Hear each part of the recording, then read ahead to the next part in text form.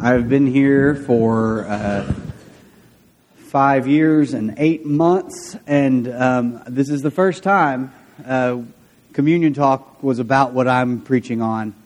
So I'm just going to make something up as we go. That's not true. Well, the frustrating thing is Rick did a fantastic job, but he also showed you it could be done in 5 minutes, which is not a great look for me. Three. Well, here we go anyway. You couldn't work Gomer in? Well, I just filtered a lot of things, so you're good. When he mentions Gomer, everyone was like, what's Benjamin going to say about Gomer? Nothing. I didn't. I'm moving on. I have a frustration with our the way we do things in our current culture, and not they. We don't talk about they here. You don't preach to people who are outside these walls. They rarely hear it.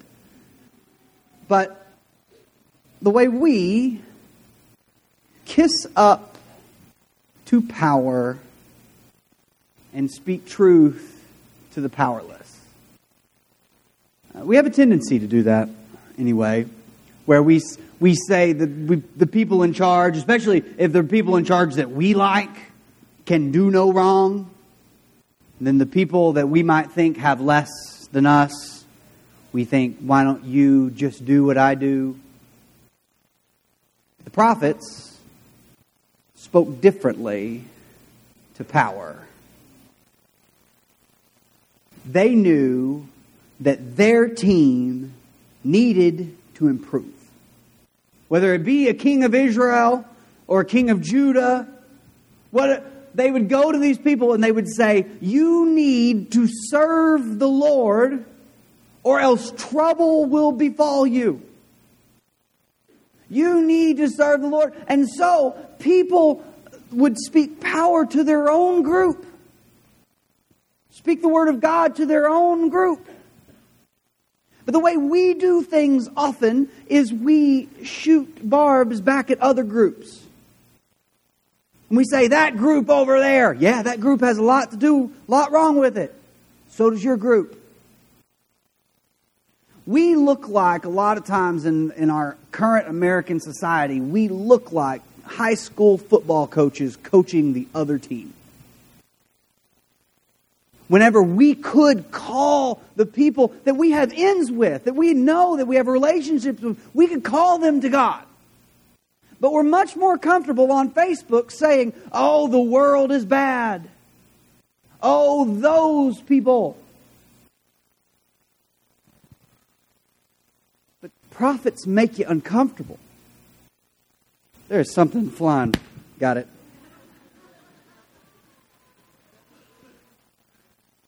You never know what's going to happen in this church. So much so that when we were singing Behold He Comes, Riding on the Cloud, at one point I looked over and baby Nathan, is he one today? Tomorrow. He's one tomorrow. Nathan pointed up at nothing and scared me to death. They're like, behold He comes now. Like, I thought, I didn't know. You never know what's going to happen here. Yeah. But we need to be speaking to our own selves, our own families, our own communities, our own church, our own communities, our own towns, our own schools, the people that we can affect with the word of the Lord. But we spend a lot of time on Facebook speaking truth to people we can't affect. We spend a lot of time in the world speaking truth about people we can't change. And there is, if you stare at any person in power long enough, a frustrating element to them. And you may want that to change. Your community needs you more than your country does. Yourself, your family, your church, your community were working outward and making this place, speaking truth into this place. We need truth in this place. And yes, speak up for those that are broken. Speak up against those who break. But we can't try to shoot the word of the Lord to Washington, D.C. or to whoever really runs the world. I don't know where are they based in Greenland? I'm not sure. We can't shoot the message of God over the heads of our neighbors to people who won't hear it. The prophets spoke the word of the Lord to power. And then they did something else to those in need. And you see this with Elijah, Elisha. Didn't you as a kid just think, good grief, could they have not been Elijah and Tom? Elisha's so close to Elijah. Who's doing what around here? But Elisha's in 2 Kings predominantly, and Elijah's at the back half of 1 Kings. If the question is who rolled up a garment and slapped some water and made it part, both of them did. That's all of the above, and that's the only one. But Elijah and Elisha spoke truth to power. Hosea, there's a scene in Hosea where Hosea they're having a party that's sort of celebrating a different God, and he jumps up onto the outer encompassing circle, this little brick, these stones. He jumps up on there, and they're having a party, middle of the party, and he goes, "I'm going to make it awkward," and then he starts yelling. That's not what he says, but that's what he does. Is he speaks truth to people who value things that aren't true. He spoke the word of God to powerful people, and most prophets died because of it. But then when they showed up at your house, it was a different story. They spoke truth in a different way. Let's go to 2 Kings chapter 4. I have the right scriptures this time. If you weren't here last week, I had the wrong scriptures on the screen. And let's just say I was befuddled.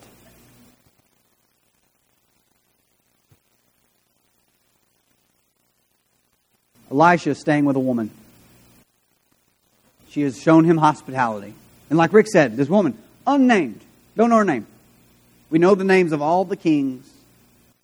But this woman who acted in a godly way toward Elisha, we don't know her name. Same thing happens in 1 Kings 17, I believe, where a woman is gracious to Elijah. We don't know her name. We have instances where just before this and earlier in 2 Kings 4, we have a woman she's a poor woman who needs food, and he gives her food. The miracle is sustenance. And we don't know her name. And Elisha is very thankful for this woman, and he asked his servant Gehazi, what can be done for her? Gehazi reports, she has no son, and her husband is old. Then Elisha said, call her. So he called her, and she stood in the doorway. Elisha said, about this time next year, you will hold a son in your arms. And she says, no. No, Lord, no, my Lord. That's a way of saying no, sir, and it's a sign of respect. No, she objected. Please, man of God, don't mislead your servant. But the woman became pregnant, and the next year, about the same time, she gave birth to a son, just as Elisha has told her. The child grew, and one day he went out to his father, who was with the reapers. He said to his father, my head, my head. His father told a servant, carry him to his mother. That you can actually tell this is how they treated children. The child was a worker. Once he quit being a worker, you don't rescue the child yourself. You send a servant to take care of the child. carry him to his mother. After the servant had lifted him up and carried him to his mother, the boy sat on her lap until noon, and then he died. In this short little passage, 8 verses, short little passage, we have a birth and a death. We have miraculous creation and the intrusion of death. Once the boy dies, the mom decides, I'm going to go see Elisha. I have a bone to pick. She actually tells him, I didn't ask you for this. I didn't ask you for a child, but you gave him to me, and now he's dead.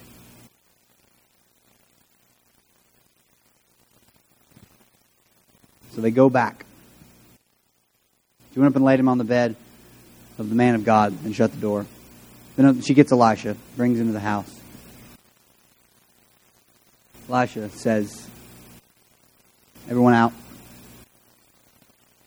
The boy was lying dead on this couch, probably a futon. He went in, shut the door, and the two of them, and prayed to the Lord. He got on the bed and lay on the boy, mouth to mouth, eyes to eyes, hands to hands as he stretched himself out on him. The boy grew warm, but not quite alive. Elisha turned away and walked back and forth in the room, and then he got in the bed and stretched out on him once more. The boy sneezed 7 times, which is, like if you're Elisha laying on him, you weren't expecting it. The boy sneezed 7 times and opened his eyes. And Elisha summoned Gehazi and said, call the Shunammite. And he did. When she came, he said, take your son. She came in, fell at his feet, and bowed to the ground. Then she took her son and went out. Short little story where Elijah stood in front of Ahab and all the prophets of Baal, and he said, God is the true God. You will know it today. And they built 2 altars. Do you remember this story? They built 2 altars. Elijah built his altar, and then the prophets of Baal built their altar, and they prayed and they prayed, and Elijah taunted them, said, maybe your God is sleeping. They don't translate it very well, but there's actually a passage where he says, maybe he's in the restroom. Maybe that's where he is. Maybe that's where he's gone. Where's your God, kingdom? What do you worship, kingdom?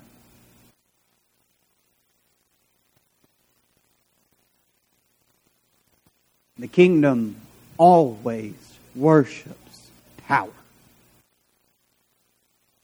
The kingdom always worships wealth. The kingdom always worships control. They think that's power. The earthly kingdom thinks that wealth and control, greed, they think that's power. And then in this small little story, we are reminded of the power of God to create and to conquer death. The power of God is bigger than just getting what I want in this world. I'm a firm believer that most of us in this room will have a smaller dwelling place in heaven. A lot of people in Kenya will have larger ones. But we might need a good downsize. We might need a better community. In the kingdom of God, they celebrate resurrection. They celebrate creation. And they know that what that kingdom does is fool's gold.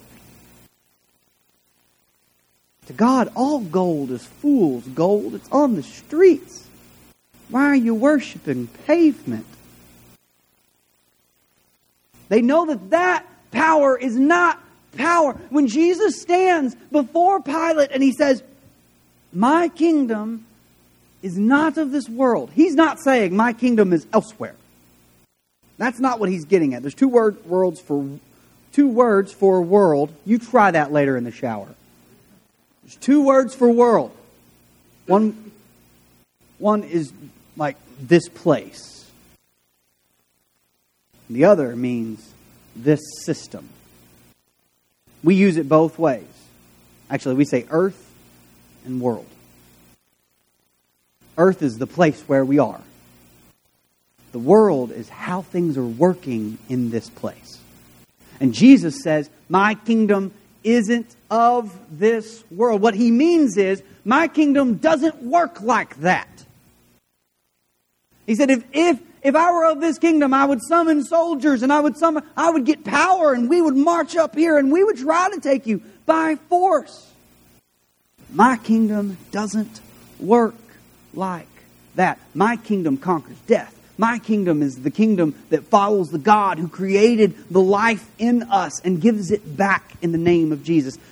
Our kingdom is bigger and more powerful than the kingdoms the world thinks have power. We should feel free to speak truth to that power. And that might not always mean sending the president a tweet.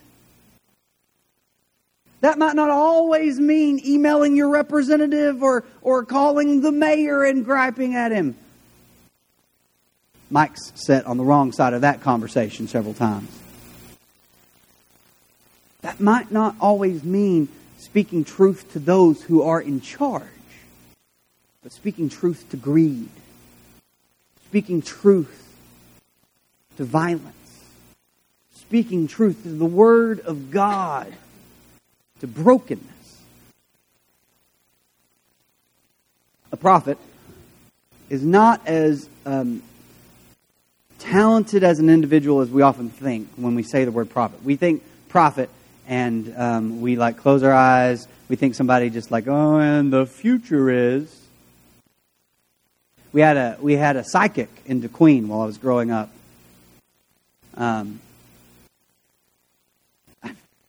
I've never understood when psychics decide, you know what, I'm going to file those business papers now.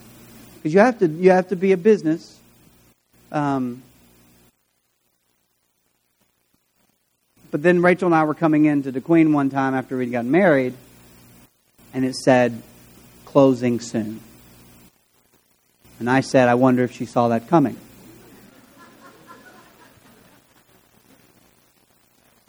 And there's no way to know. But prophets aren't psychics. Prophets are just people who speak the true word of God. If you continue down this path, there will be consequences. If you keep running from God, there will be consequences. If you keep violating the will of God and celebrating those who do, there will be consequences. It's not going to end well. That road doesn't end at the kingdom. That road ends in despair and hopelessness and just being left with the fact that my world isn't held up by very secure strings. Jesus says, my kingdom doesn't work like that. My kingdom, Jesus spoke truth to Pilate, but Jesus also spoke truth to death. Just like Elisha laying on this unknown child. When they write textbooks in the future, I won't be in them. Neither will most of you.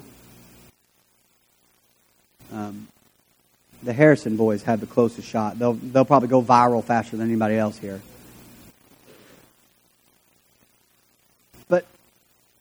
I won't be in it. 3 generations from now, my great-great-great-grandkids will have to ask their parents or ask Clara, Macy, and Nolan what my name was. I will be forgotten. And God will still reign. I will be forgotten, and resurrection will still be true. The tomb will still be empty. Death will still have been conquered, and sin will be washed away. All of that will still be true. So why don't I live for the kingdom that doesn't fall away? Why don't I live for the kingdom that is Jesus's, the true King, Jesus? Because that's the only thing that lasts. It's the only thing that I have a chance in moving forward with to eternity. Like I said at the beginning, you may need to be a prophet for your family. You may need to speak truth to yourself. Women don't do this. This is, in my experience, this is not the way women work. Men do this. I've talked about it with actually a couple people this week. See yourself in the mirror, and you think, yeah. And then you see yourself in a picture that someone took from like a weird angle. You're like, oh my goodness, I'm an Oompa Loompa. That's not... What? I think it's reversed in genders sometimes. Or maybe it's just all bad on the other side. But typically when we're looking at ourselves, we're looking at our best features. And you might need to speak truth to you. You might need Jesus to speak truth to you. Go read the Sermon on the Mount. Matthew 5, 6, and 7. 3 chapters. And then count how many times it hurts your feelings. Because it will. We might need to speak truth to ourselves, to our families. But that truth has to come with hope that the tomb is empty. The cross was endured. Creation has fallen, but it has been redeemed. And we are living in a different kingdom. You may think you're at church, but you're at a rebellion. We are rabble-rousers for the way of God. We are called to more than just doing the next thing that the world has called us to do. My King's kingdom doesn't work like this. I will not be obsessed with money. I will not be obsessed with fame. I will not be obsessed with power and control. And we will be prophets to ourselves and to our communities if we follow the best and truest prophet of God, the prophet who was God, the one who was the Son of God, miraculously birthed and conquered the death that we all fear is inevitable for all of us. Jesus is the resurrection, the way, the truth, the life. There is no way to the Father but Him. Can't buy it. Can't wrestle it away. A powerful attempt. We are called to that kingdom. 2 things. You may need to may need to pray that you get better at hearing the truth. You may need to start reading your scripture, reading about Jesus, so that you can be convicted of such a truth. A good sign, pay attention to yourself if you're reading scripture, a good sign that you might be in the wrong camp is if when you read the words of Jesus, everybody else comes to your mind. That's not following Jesus. That's enforcing Jesus. Following Jesus is when we read the text and we say, I'm not there yet, but thank God for grace. Thank God for forgiveness. And thank God for redemption. You want to switch teams? You want to join Jesus? Be buried in His death, burial, and resurrection, lifted up to walk in newness of life, promised resurrection, promised Holy Spirit, promised redemption. Or maybe you've been following the wrong kingdom even after you committed to the true King. You want to turn your life around.